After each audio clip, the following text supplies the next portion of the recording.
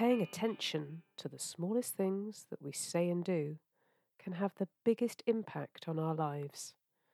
I'm Sue Norton-Marsh, a psychotherapist and coach, and I'm on a mission to give you tools and techniques that you can use every day so you can become your own expert coach.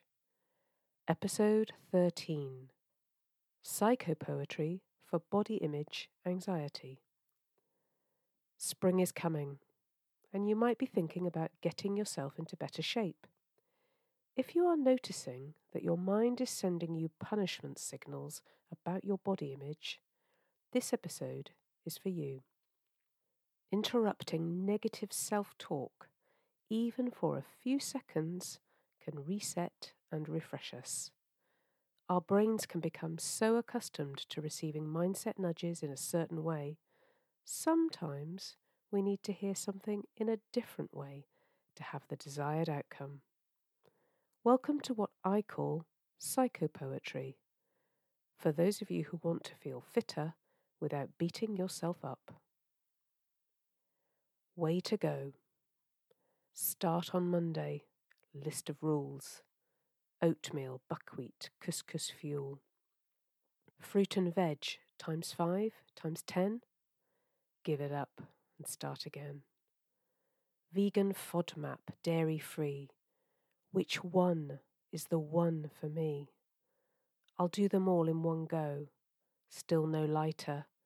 Which way to go? The quickest route for me to show myself that I'm good enough. I'm in control and feeling buff. Workout 5 of 6 this week. Achy body, tired and meek. Legs day, arms day, constant grind. My days restricted, heavy mind. Cannot have, not allowed. Keep away from the crowd. Weekend comes, friends together. Just one drink, now and forever. 4 hours later, 8 drinks braver. Facing into cheeseburger. Tasty. Smiles. Morning guilty self-offense. Feeling good, looking well. A story that you will never sell. Beat me up and knock me back. My mind reminds me of my lack.